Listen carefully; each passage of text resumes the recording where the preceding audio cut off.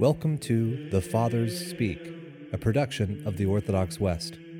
Each day, Father John Fenton reads a selection fitted to the Western liturgical calendar from one of the Fathers of the Church.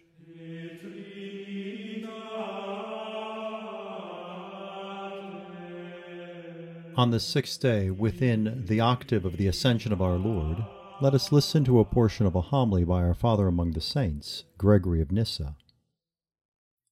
When love has entirely cast out fear, and fear has been transformed into love, then the unity brought us by our Savior will be fully realized, for all men will be united with one another through their union with the one supreme good. They will possess the perfection ascribed to the dove, according to our interpretation of the words of the Song of Solomon, "One alone is my dove, my perfect one. She is the only child of her mother, her chosen one." Our Lord's words in the Gospel bring out the meaning of this text more clearly. After having conferred all power on his disciples by his blessing, he obtained many other gifts for them by his prayer to the Father. Among these was included the greatest gift of all, which was that they were no longer to be divided in their judgment of what was right and good, for they were all to be united to the one supreme good. As the Apostle says, they were to be bound together with the bonds of peace in the unity that comes from the Holy Spirit. They were to be made one body and one spirit by the one hope to which they were all called. We shall do better, however, to quote the sacred words of the Gospel itself, where our Lord says, "I pray that they may all be one, that as you, Father, are in me and I am in you, so they also may be one in us."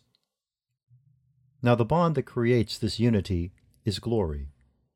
That the Holy Spirit is called glory, no one can deny if he thinks carefully about the Lord's words, "The glory you gave to me I have given to them."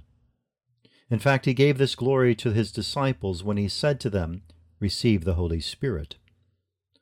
Although he had always possessed it, even before the world existed, he himself received this glory when he put on human nature. Then, when his human nature had been glorified by the Spirit, the glory of the Spirit was passed on to all his kin, beginning with his disciples. This is why he said, "The glory you gave to me I have given to them, so that they may be one as we are one. With me in them and you in me, I want them to be perfectly one."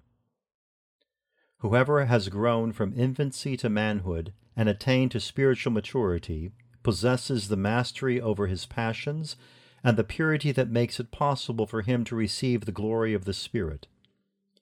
He is that perfect dove upon whom the eyes of the bridegroom rest when he says, "One alone is my dove, my perfect one."